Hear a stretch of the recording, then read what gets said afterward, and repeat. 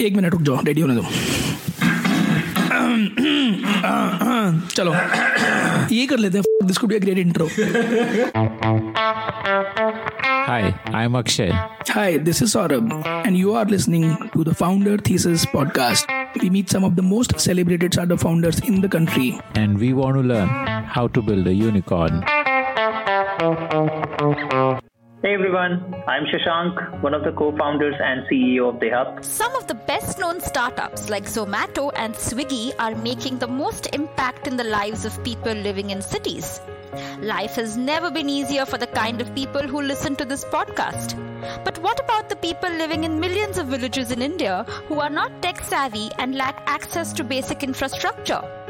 We're proud to present to you today a conversation with a founder who is building an Amazon for farmers. Shashank Kumar is the founder of DeHaat, and coming from a farming community, he has a first-hand understanding of the problems faced by this segment. What he's building at DeHaat is an everything store for farmers, from where farmers can buy pretty much anything they need as an input, including financial services like insurance and loans. And once the farmer is ready to sell his product, he can also sell it at his local DeHaat store at a fair and transparent price. And on top of that, farmers get access to content and guidance to help them manage their crops better. Here's Shashank telling Akshay Datt about DeHaat. So Shashank, you grew up in a village in Bihar. Tell me, what was that like? Yeah, so that was the starting phase of my life. And again, I belong to a place called Chhapra, Saran. It's a small town, nearly 80 kilometers far from the state capital, Patna. Initial 7-8 years of my life I had spent in rural, semi-urban setup. So was it like a pretty standard thing for people to pursue an IIT as the path there, like to aim for the entrance exams? Not really. It was quite diverse all across, right from science to medical background, and a lot of students used to opt for literature. What made you want to do IIT? Like pursue engineering? Honestly speaking, I mean, once in my village, someone said that IITians make a lot of money.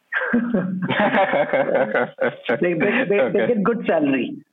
Yeah. So I think that's how I heard about IIT world very first time in my life. And tell me about that transition into IIT now. It was a complete transition for sure, right? I mean, because like from a sort of boarding school to again IIT, and that too in a city like Delhi, and transition because it was a more competitive world, right? And it was way faster than, of course, I mean, in what we had seen, whether in my hometown or in that school for that matter. And again, obviously, needless to say, that were people with sort of bigger dreams. But more importantly, in fact, at the same time, and in fact, many people with a lot of exposure, right? I mean, for a while, I mean, on a candid note, like in my case, when I cleared IIT, I thought that now I think everything I've achieved in my life, right? And I think, and that used to be notion, right? Because in your village or in your district, people used to say that, once you are into IIT, then you are done in your life, right? So that was like the same state of mind for me. But then it took me 1 or 2 semesters to understand that no, it's just a new beginning, boss. So you became pretty outgoing during those 4 years. Absolutely. So where did you get placed through campus then? So I got placed in a startup, in a management consulting startup company called Beacon. What kind of consulting were they offering? Oh, it was a pure sort of strategy and management consulting role. In a specific domain of supply chain, retail, FMCG. So these guys must have been from that FMCG and retail industry, like. Absolutely. So they, I think, before they started this venture, they worked with P&G, Unilever, and that's where basically they found their trigger point. So how did that Beacon stint lead you to become an entrepreneur?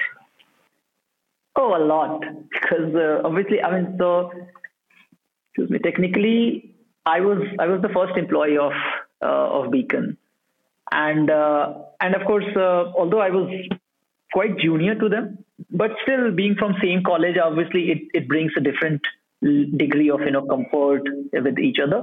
So somehow in such a short span of 2.5 years, in fact, I could experience different phases of the company, right? I mean, when you had so many projects, then sort of financial crisis, when few projects basically again, I mean, people backed off, and still as an entrepreneur, so in fact, you are running the company with a high spirit, you're fighting. So that really helped me, and I think and that's and but at the same time, 2008 to 10, that was the time when, at least in India, we started hearing the word called startups or entrepreneurship, right? I mean, yep. Early Flipkart days.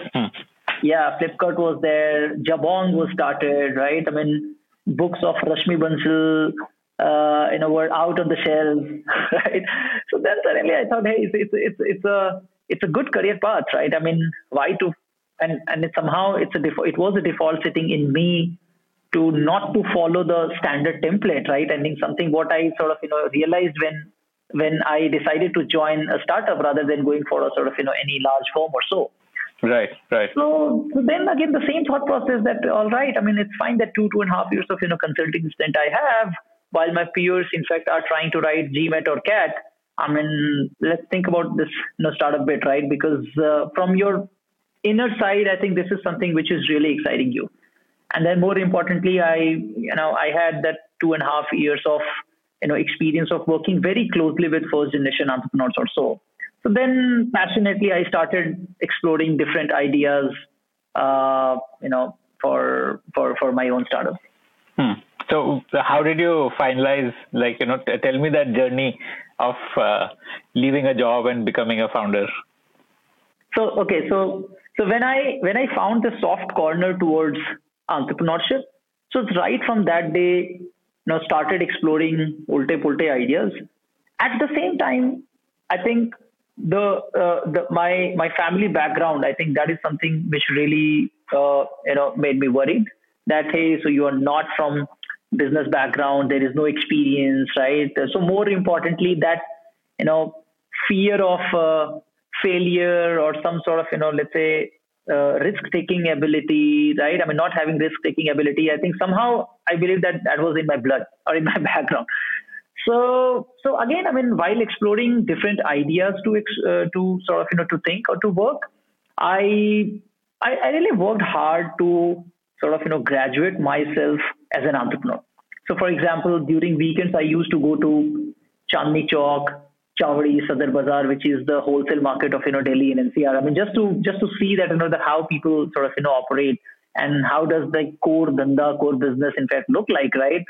At the same time, I tried to talk to as many people as possible, all the veterans like again Sanjeev Chandani of Naukri or different people. Of course, I mean, you just sent him an email or something that I want to talk to. No, I used to keep a close track because again, as I said, that because of that early signs of entrepreneurial ecosystem or evolving entrepreneurial ecosystem, I mean, all the colleges, in fact, they started organizing these talks. So, and I was just out of college. I had good repo among my juniors, right? I mean, so I used to tell them, hey, so whenever any entrepreneur is coming for talk, I mean, keep me posted, right. Let me know. Right. So, or wherever I found any opportunity. So yeah, and then at the same time, again, when you are into job and that too in consulting, right? I mean, then you don't really care about your cost, your expenses, right? Because very first time in your life, I mean, you're actually getting good money, right? So then also cutting down your expenses and those stuff, right? I mean, so it took me one good year to certify myself as a prospective entrepreneur, right? I mean, after visiting infinite visits to different markets, meeting different people, reading a lot of books, cutting down expenses. I mean, some sort of more side of working on yourself rather than the idea for that matter. And then along with that, again, obviously, what would be the idea for which, let's say, I can give my rest of my life? Again, I mean, that was again a parallel exercise altogether. So what was that idea which you wanted to explore deeply? Well, so I explored many ideas. Like, so one of the ideas was to work with health workers, or maybe to aggregate auto rickshaw wala, because those days, of course, I mean, even that space was highly sort of, unstructured. There was no Ola, there was no Jugnu at that point of time. But you knew about Uber, like the concept of aggregation was there. Concept of aggregation was there, but honestly speaking, I didn't know about Uber at that point of time. But and then suddenly again it boils down to Agri, and primarily because of when I think in a retrospect manner, I think because of multiple reasons. Because by that time I got exposed to both the ends of food chain. Obviously, one, my family background or the farming background during initial 7-8 years of my life, and secondly, during my consulting stint, I got a chance to work with all these FMCG players, whether it's Unilever or PepsiCo or Britannia or Mother Dairy or so. So of course, I mean, and with getting exposed to both the ends of food chain, at least I could understand the gaps of this entire agriculture supply chain, and why, or at least facts that one side farmers are not happy with the return, and at the same time these companies are struggling too. And then at the same time, when I double clicked, and then the numbers I came across, those numbers were mind boggling in terms of having more than 100 million farmers in India, or the overall TAM or the market size as more than $350 billion or so. So, then. Yeah, that time probably 50% of India's economy was agriculture, I guess. It was 15% GDP contribution. Even as on date, that's 13, close to 14% or so. But more importantly, I could understand that it's a large market. No one else is doing. And again, the same sort of thought process that, hey, so it's not that standard template, like nobody else is doing, then I must do this, right? It was more of that sort of default setting. And then at the same time, by that time, I could realize the strength in myself, and which was having a great interpersonal skill. What was your plan? Like you wanted to be like a B2B company which procures from farmers and supplies to like the Unilevers and the Nestle's of the world. Was that the idea, or?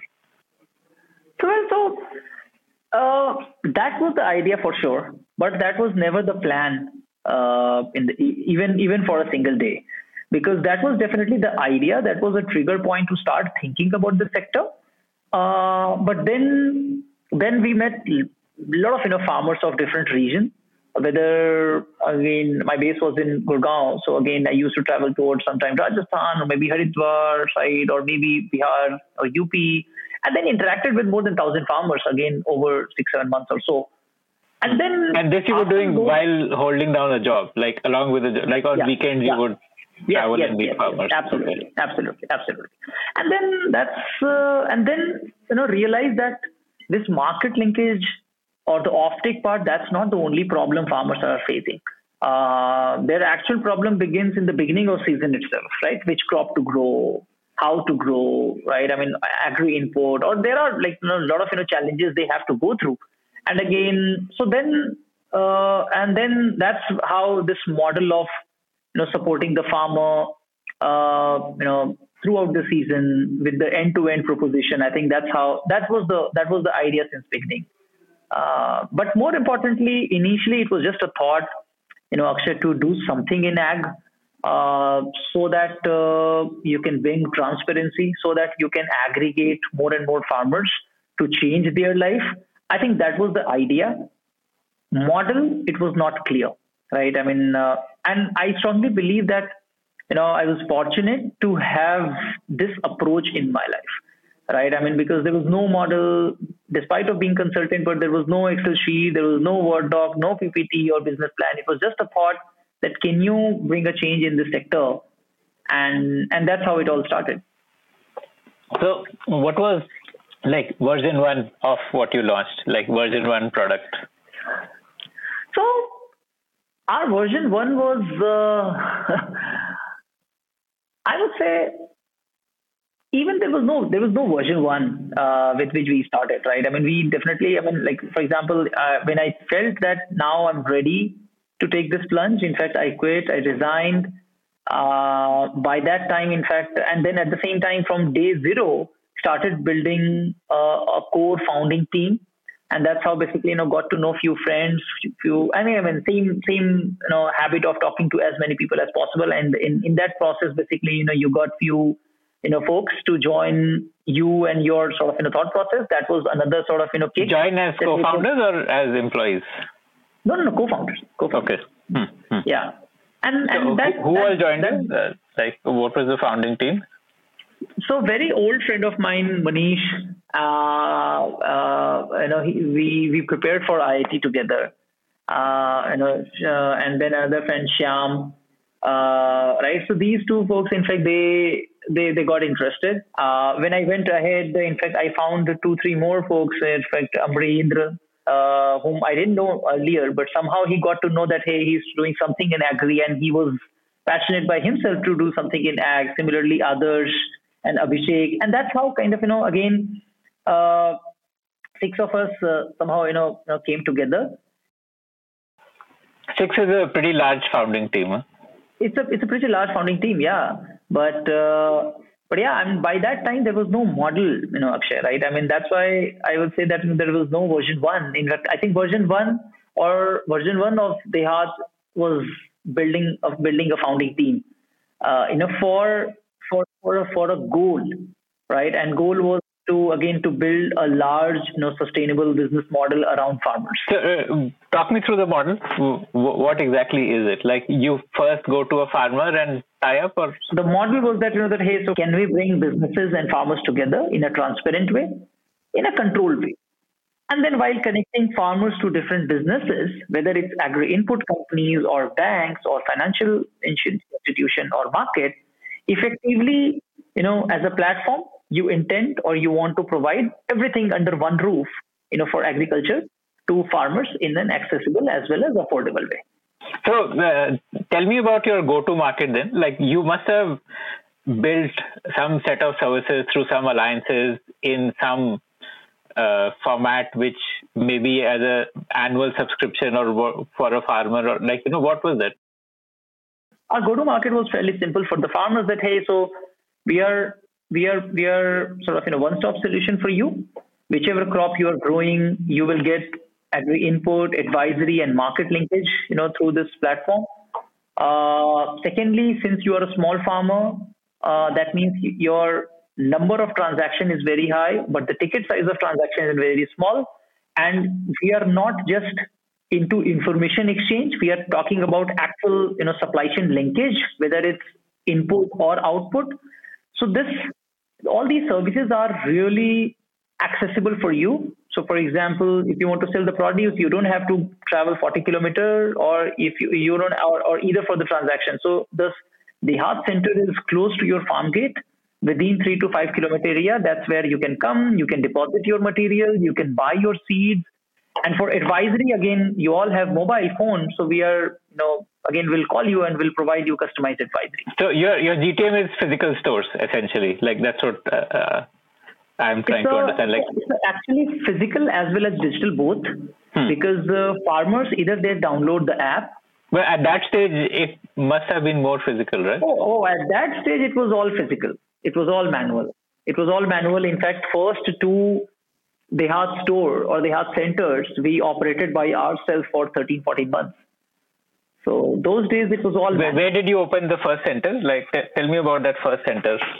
Oh well, it was in Vaishali district of Bihar, and again there is a story.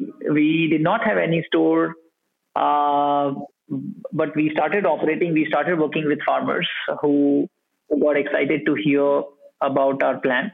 At the same time, they had some fear too, because, 26, 25 years old kids, no agricultural background, right? And they are asking us to change what they have been doing.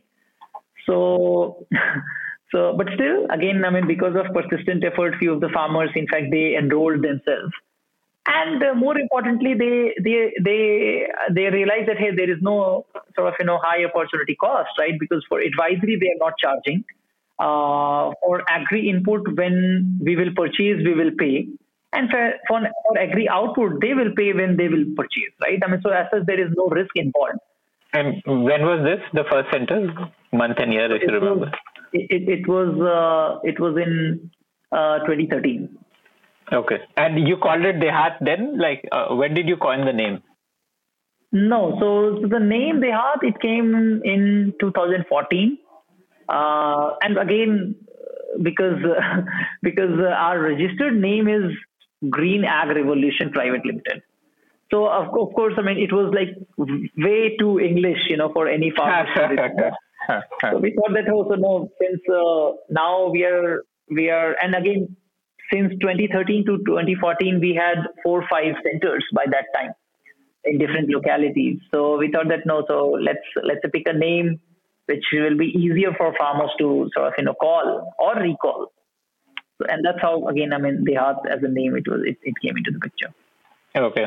And so, like, first year, how many farmers did you sign up? Like, Well, so in like first 2 DeHaat centers, as I mentioned, that we operated by ourselves for 13-14 months, and by that like time we already 6 of you split up, like 3 on one and 3 on the other center, something like that.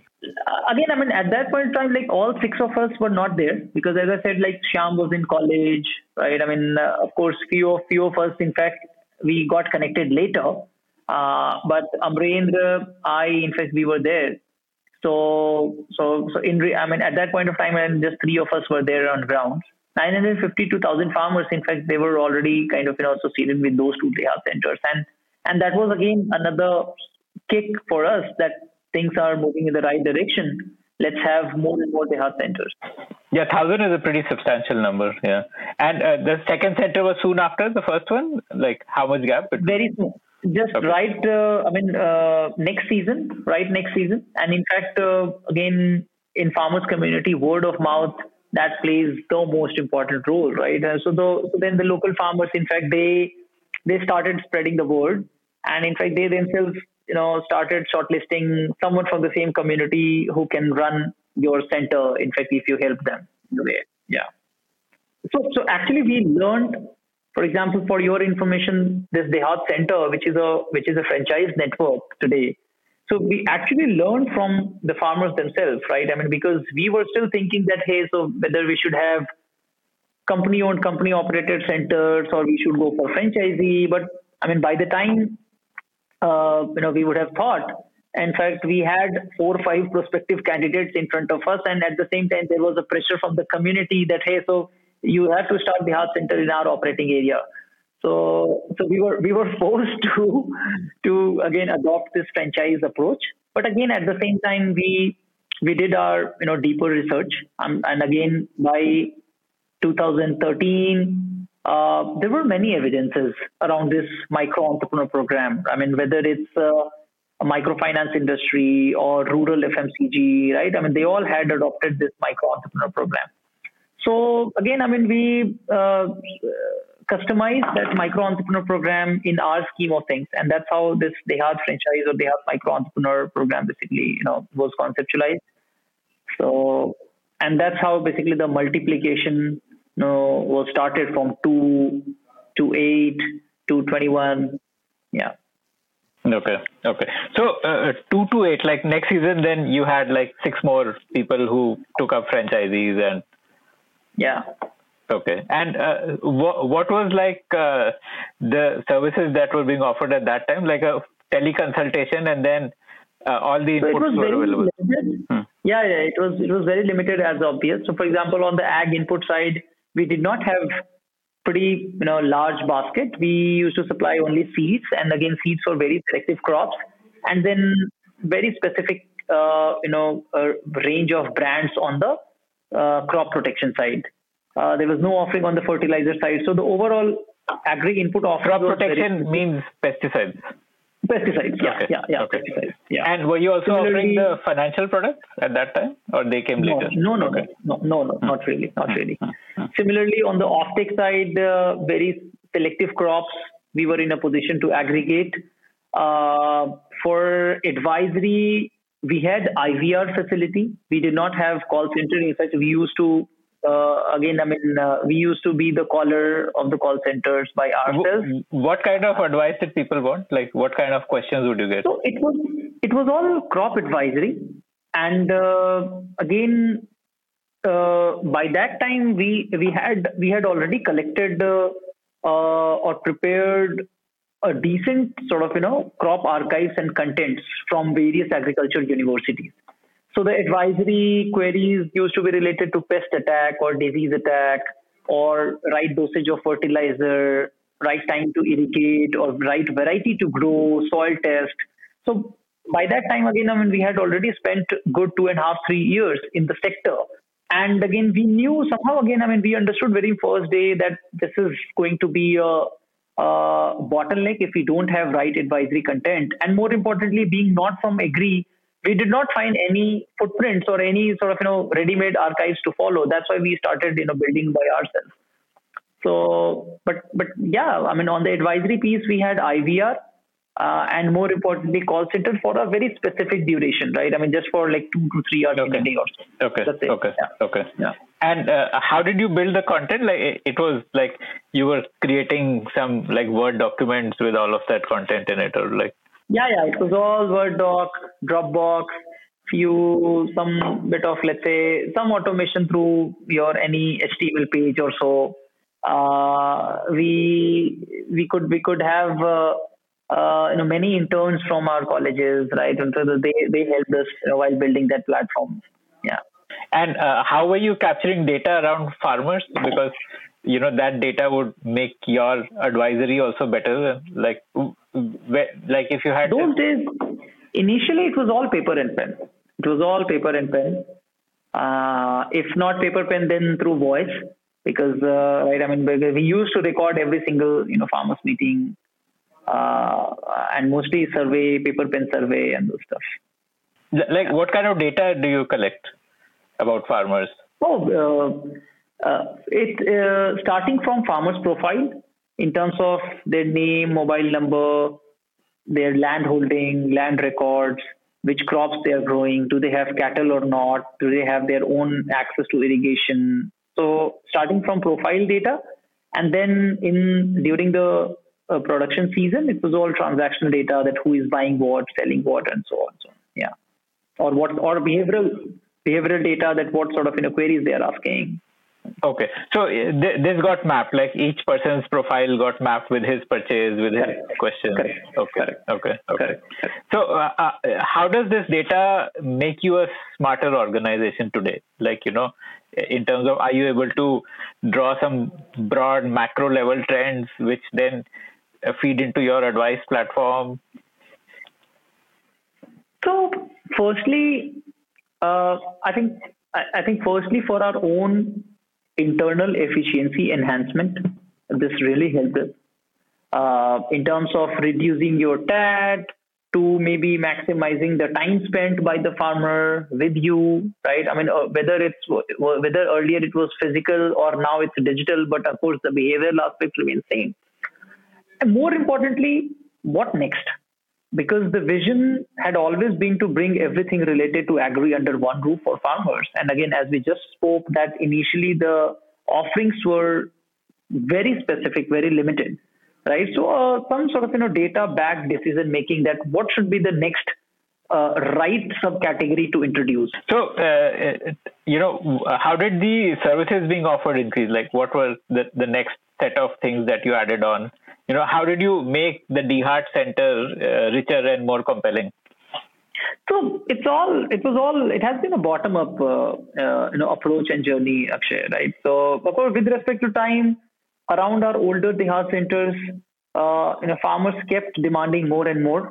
And then, like what? Like, if you can, tell me chronologically that we introduced this. So for example, like there was a time when farmers demanding, hey, so you should supply fertilizer as well.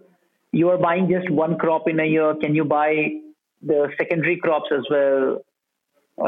Right. After then, at some point of time, they started that, hey, we need more range of pesticides. We need water soluble fertilizers. Right.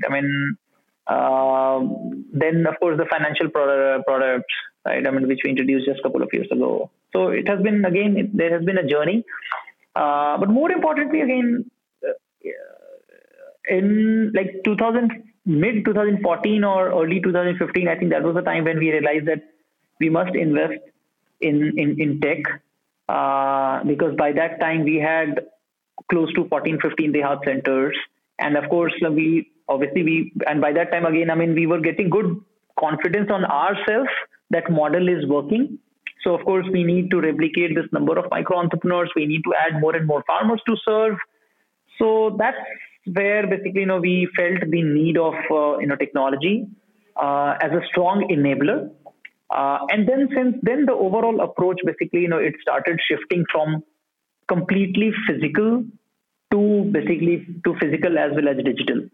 And then to 2015, we raised our first angel round, and since then we started investing in technology, and that brought sort of more scalability, because that's how this number of micro entrepreneurs started growing on season basis. Or tell me about how that evolution happened. Like, you started giving a tablet to the entrepreneur for him to punch an order. Yeah. Okay. Yeah. So we built an Android app. Initially, you banged on. Actually, you rightly said that that we used, because again, those days everyone did not have smartphone, right? I mean, smartphone penetration was limited too. So we used to give a tab with DeHaat app installed to the micro entrepreneur. And more importantly, again, I mean, in the product, again, we ensured all those things, what we had learned during our early days. Successfully, we could transform our grassroots learning to a platform or to a product, so that any micro entrepreneur, irrespective of their background, they can get complete hand holding through the platform from very first day, right? And that today, what you have to do, how should you do, right? I mean, how many farmers you should meet, which this brand basically, probably you should sell, and or your incentives and everything. So, yeah. But yeah, I mean, initially this was a tab given by us. Of course, I mean, with respect to time, that was not needed because of the increased rate of smartphone penetration. So, your first initiative was towards digitizing the micro entrepreneur's experience. Did you also then digitize the customer's experience, like for them to place, like the farmer can directly place an order through the app or stuff like that? No. So it was not their very first day. Again, I mean, but eventually, did that happen? Like, do you have that today? It did. Yeah, we do have. Now we like for farmers, in fact, they have complete digital interface in form of application, in form of call center, where they can call and they can place their order, whatever query they have, whether it's on the buy side or the sell side or just the query. So when did you launch the farmer app? Farmer app we launched in 2017, early 2018 in a way. So that would have made the farmer enrollment process more efficient. Correct. Absolutely. So how did the numbers look like on a per center basis or a per store basis? Like what kind of turnover was one store doing, and how did that evolve over the years? Well, so in terms of number of farmers per center, there is no change, there is no evolution. And we actually want to keep it same, keep it intact. What is the ratio you are gunning for? Like 400, 500 farmers per center, because that's in radius of 3 to 5 kilometers. But of course, with respect to time, when we added more and more categories on the platform, more and more offerings, of course, the business per center or the revenue per center or per farmer, in that kept increasing. So one question here, this turnover, one part of the turnover is what you are selling, right? Like the seed, the ag inputs. And what about the stuff that you're buying? That gets added on? Both. Okay. This is both. So if someone sold 10 lakhs worth of seeds and he bought 10 lakhs worth of product from the farmer, so that's the 20 lakh turnover. So our business is 20. Our business is 20 because that's clearly two different revenue streams for us. But it's definitely not doubly counted. But yeah, with respect to time, with more and more brands and categories we added or offerings we added, we again, I mean, this number kept increasing. For example, as on date, the average number is 55 to 60 lakhs rupees in a per center. However, there are many older centers. In fact, they are doing business close to a crore. So, but again, the enterprise level average is 55 to 60. These crore centers must be like in, say, Punjab and these more well-to-do states, like which have wealthier farmers. Not really. So as on date, we are not present in Punjab.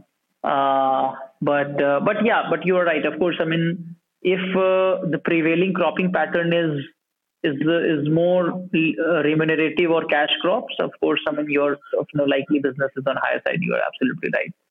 But yeah, I think the larger reason of this evolution is that firstly, farmers, they see value. Whether you were offering very selective services few years ago versus now, it's very evolved, right? So even with that, in fact, they see a very clear value. Secondly, the way how the overall platform evolved. For example, as on date, on the input side, you have more than 120 brands, more than 4,000 SKUs. So being a small farmer, whichever crop you are growing, you get wide range of seed, fertilizers, pesticides, herbicides, cattle feed, everything. And then in a neutral way, right? While final decision making, that always remains with you, right? Secondly, on the advisory side, again, I mean, you are getting complete customized advisory. In fact, on that piece, we started, fetching data from satellite very recently at the interval of 3 days. So that means that, that let's say as a farmer, we are monitoring your land parcel as well. And then again, based on that spatial data, whatever is needed to be done at your farm, in fact, we are advising you based on that, right? Give me an example, like what kind of advice could you give through satellite imagery? Everything. For example, at this point of time, let's say your water stress or nutrient stress or crop stress, everything, right? I mean, everything basically. But how would a satellite image show that? Like talk me through an example. Sure. So 5-6 months ago, we acquired a company called Farm Guide. And what they have done that they had been working since last 5-6 years. What they have done that they have fetched last 10 years of data from satellite at an interval of 3 days, okay, of 2 million square kilometer area and 6 million different land parcels. And based on this, basically, they have written an algorithm, right? So basically, this is your platform. Now, on a practical day, right, today or on a particular day, if you fetch data from satellites, obviously you get images, right? And then you superimpose those multispectral images on your platform, and then you compare, right? That with this combination of RGB, right? I mean, and based on your 10 years of machine learning, what would be the kind of current status at your farm? Whether your soil moisture seems low, whether your crop stress is higher. Like if the soil moisture is low, so wo patte brown honge, like something like that. Absolutely, okay. absolutely. So of course, for farmers, basically they get an advisory कि आपके खेत की नमी अभी कम है, इसको अभी सिंचाई की जरूरत है, something like that. So farmers, they always get advisory in an actionable form. But the point I'm trying to make here is that it's super customized for them. Right. Yeah. So, yeah. And of course, and then yet you are not charging anything. How do you map this? Like the farmer on his mobile app will give you a geolocation. How do you map it per farmer? Like those farmers with smartphone user, they do that because it's a one-time job. If not, then our micro entrepreneur basically they go, or our physical team they go and they map the plot. Yeah. So part of your farmer onboarding process includes mapping his plot also. Absolutely. And then on the output side, again, as on date, there are more than 650 companies or buyers. They are already listed. So that means, again, I mean, as a farmer, whichever crop you're growing, whether you are growing vegetables or fruits or staples or pulses, You don't have to be dependent upon the just local market or mandi or trader. Versus that, you're getting much wider option of buyers with the fair weighing and payment terms. And then, so I think the overall traction. So, how does the farmer sell his produce? Does he sell to DeHaat and then you take care of it, or he comes to DeHaat and then you connect him to buyers? No, they sell to us.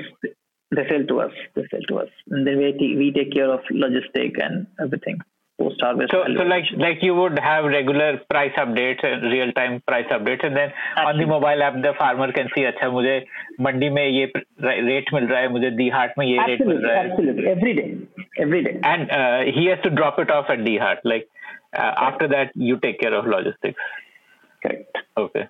So this is like fairly logistics intensive, no? Like 2,300 locations which may not have great road connectivity, where every day I'm assuming your trucks would be going and dropping. Yeah. So that's the fun. That's the fun part. That's where technology helps us. How much of your total expenditure is on logistics? Like, what is the split of your expenses? Like, how much goes to logistics? How much goes on the input costs, like whatever you procure? And how much on payroll, etc. Like the.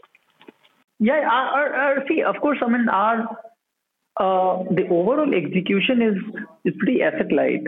Of course, our largest expenditure is manpower, right? And then the warehouses we have taken on rent, right? Then in terms of delivery cost or the logistic cost, I think somehow we have built it on a shared basis in a way that, let's say, last mile logistics to farmer, that's built in the incentive to be given to micro entrepreneur in a way, right? So so that the logistic cost is not directly incurred by us in a way, right? Because we give. No, but warehouse to DeHaat, that you would incur, right? Yeah, that's us. So that's somewhere around 1.5 to 3%, depending upon the stage and age of that area in a way. So do you have such a thing as returns? Like you deliver after the order is placed, or you deliver and the entrepreneur keeps inventory? Not really. Okay, but he stocks inventory, or it is like real time? Like once an order is placed, the next day the delivery happens. It's mostly real time. Okay. Yeah. Got it. Yeah. And what is the margin that a micro entrepreneur earns? Like for every 100 rupees of product he sells, what does he get to earn? So basically, here the incentive structure is designed in such a way so that every month they make around 15 to 25,000 rupees. Okay, that's because. So point is, let's say if you give them a fixed incentive, so against any delivery or against any aggregation of the produce, right? So of course it will end up in, let's say, making sizable income in few months which are peak, because Agri is a seasonal activity, right? So, right, because there will be few months, there will be harvesting phase. When they are aggregating more, they will make more money. But at the same time, there will be like 3-4 months when you don't have enough harvesting, neither you have enough deliveries, right? So you'll end up with making very less money. And that's where basically, you'll experience the churn, right? Because isn't this part of life for people for people in the agri sector, that you earn just for a couple of months and that earning is your annual earning? It is. Absolutely. And actually that's what we wanted to change, right? Because when we were, drawing our learnings about this micro entrepreneurship, and that's what basically, we learned, right? Because of this seasonal income in nature, you always experience significant churn, from these micro entrepreneurs, right? So that's why somehow kind of, we designed this unique structure where instead of giving them an understanding that you're getting this much like fixed margin or so, like it's like fixed income, more than fixed margin. In fact, it's like fixed income every month at the end of like throughout the year. Yeah. So how does it work? Like whatever money he collects, he doesn't keep any share of it. He gives it all to you, and then you have some. No. It's other way around. It's other way around. Like when you are giving any product to deliver, you are obviously, you said that, hey, so your price is 12 and farmer's price is 14. So that means like 2 is yours. Similarly, let's say for next order, let's say your price is 10, farmer's price is maybe 11 and a half. So 1.5 is yours. Similarly, on the offtake time, we are making payment to farmers. And then if you are aggregating, let's say 100 kilo, let's say like per kilo, you are going to get this much. So, and that incentive again, they get into their account. So that's how it works. So this is margin only, right? Like, so besides this, what other way is there for them to earn? Some sort of, data collection, some bit of, fee, activities in terms of, aggregating farmers, conducting farmers meetings. So non-transactional activities, they also get incentive out of that. So if my understanding is correct, essentially the margin that you're giving them is kept at a little lower rate so that you have that extra money to play around with during the low seasons, which you give them as a way to do tasks, and they remain engaged throughout the year. Absolutely. Absolutely. Okay, got it. Okay. That's a good way to ensure low attrition. Yep. Okay. And what is your margin like for every 100 rupees sold? Like, what margin do you get as a company? I can tell you a broad range at an enterprise level. I think which is 7 to 10% of margin. So you're like a 1,200 crore business as on date. Currently, yeah. Again, of course, which is growing on month-on-month basis, but in the current time, our monthly run rate is 100 crore. So in a way, you're building the Amazon of farming or of farmers. The way, now, because of Amazon, you have so many new age D2C brands, who are able to get distribution because Amazon exists. So similarly, you could have a scenario where you have D2F, like direct to farmer brands, who are creating new kinds of products based on a better understanding of what a farmer needs, and they get distribution through your platform in a quick plug and play manner. So no, this D2F, I think that's the right way to define direct to farmer model. Whether it can be called as Amazon of agriculture or not sure, but yeah, this D2F bit is definitely something we are building at DeHaat. So, what has been your fundraise journey like? When did you raise funds, like at the first angel level and then institutional level? So, as I said earlier, the first angel round we raised in 2015, another angel round we raised in 2017. How much did you raise in these rounds? This was just 1.5 crore. But we raised a lot of debt at that point of time. Short-term debt. We took debt, we repaid again, then we took more debt. Because you needed working capital, so debt made more sense. Working capital, and more than that, Akshay, in fact, we thought that probably that was the time when our model was in process of, making or evolving in a way. So somehow, and again, I don't know that that where this thought came from, but we thought that probably let's not take VC money unless and until you as a founder or you as a promoter don't get enough confidence on the model or on the approach. But how did you get it without being profitable? Because traditional banks would ask for profitability before giving debt. So we were profitable. So of course, our size was small, but this was the beauty of the model, right? Because you were actually sort of bringing value for your customers, right? Which are your farmers or businesses, right? So for example, you actually did not need any cashback to give, any promo to run, right? And that's why kind of let's say the overall unit economics was healthy and profitable. And asset light, no investment from your side. Asset light, absolutely. So, and that's how basically we grew till 2018 organically with just a small raise of 1.5 crore. plus a lot of debts. And then debt was, and again, I said short-term debt, right? I mean, we did not take huge debt and long-term, but we took like 60 days debt, 90 days debt, 45 days debt, right? And that's how kind of, Like, what was the advantage of that? mostly because of the seasonality, because during the peak season, you needed more of, working capital or so. Okay. And at the same time, we did not want to take, debt in the company when the overall business size was small, right? Because the idea was to build the traction initially. But then since 2019, we started raising institutional capital. In fact, April 19, we closed our first institutional round of $4 million. And then since then, again, I mean, we have been raising consistently. So then similarly, then March 20. So who backed you for that 4 million round, the first round?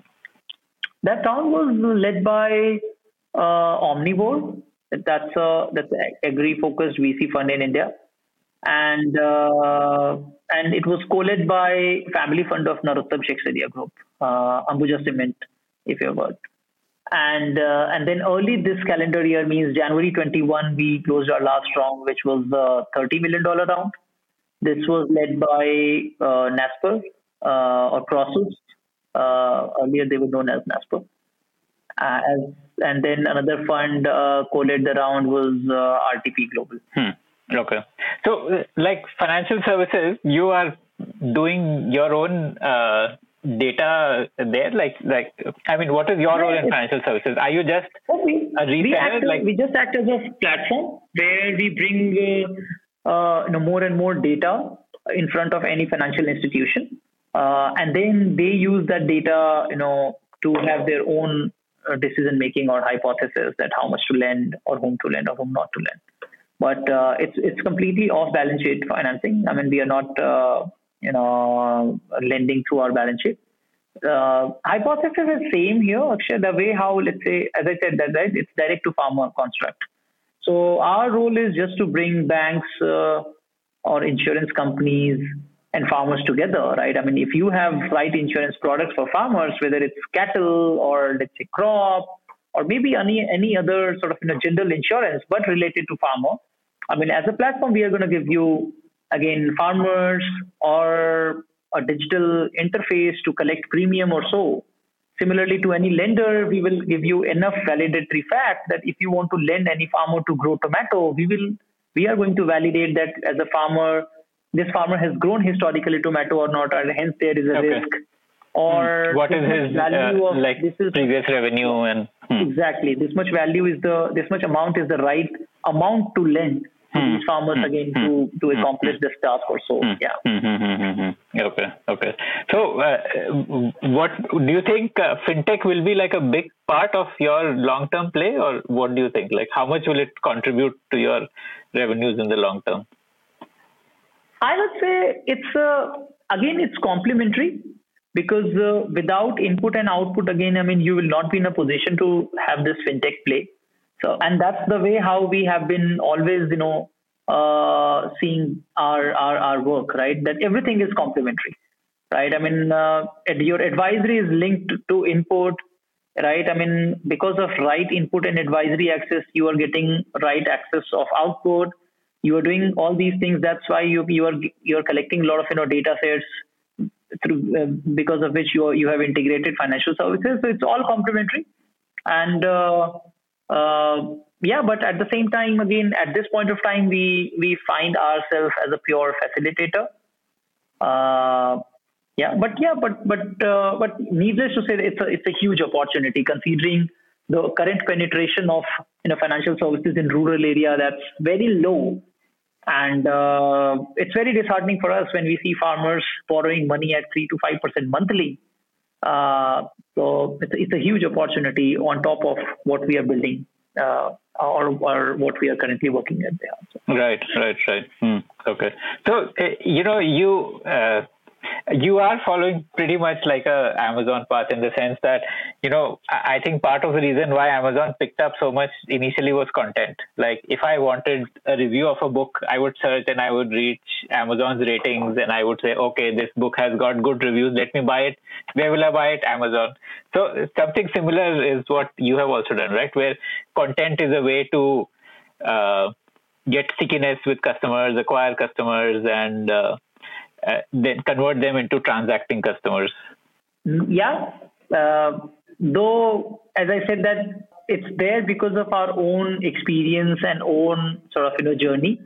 But yeah, I mean, good to have, validatory facts that, that this approach works or this approach has worked somewhere else, like Amazon.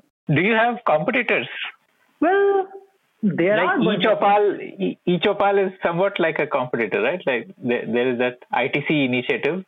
Well, so of course, I mean, see, firstly, eChopal is not present everywhere. Secondly, ITC is one of our buyers, so that I think that answers your question, right? I mean, because if someone is buying, so of course their initiative, can't be a competitor. Right. And it's not their core business. It's not their core business, absolutely. So you don't have any direct competitor as yet? Like there's nobody comparable? Well, so there are many, but again, more on the structure side because this is not a new business you are doing, right? I mean, there are, again, unstructured players, local traders, middlemen, distributors. Of course, you have to compete with on day-to-day basis. But as such... But on the structured side, in fact, there are a bunch of folks.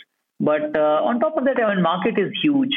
Right? I mean, again, and the sector requires many more DeHaat for sure. If you want to know more about the mission to impact the lives of millions of farmers, then do check out DeHaat by logging in at www.agrevolution.in. That's agrevolution.in. This episode of Founder Thesis podcast is brought to you by Long Haul Ventures. Long Haul Ventures is the long haul partner for founders and startups that are building for the long haul. More about them is at www.longhaulventures.com.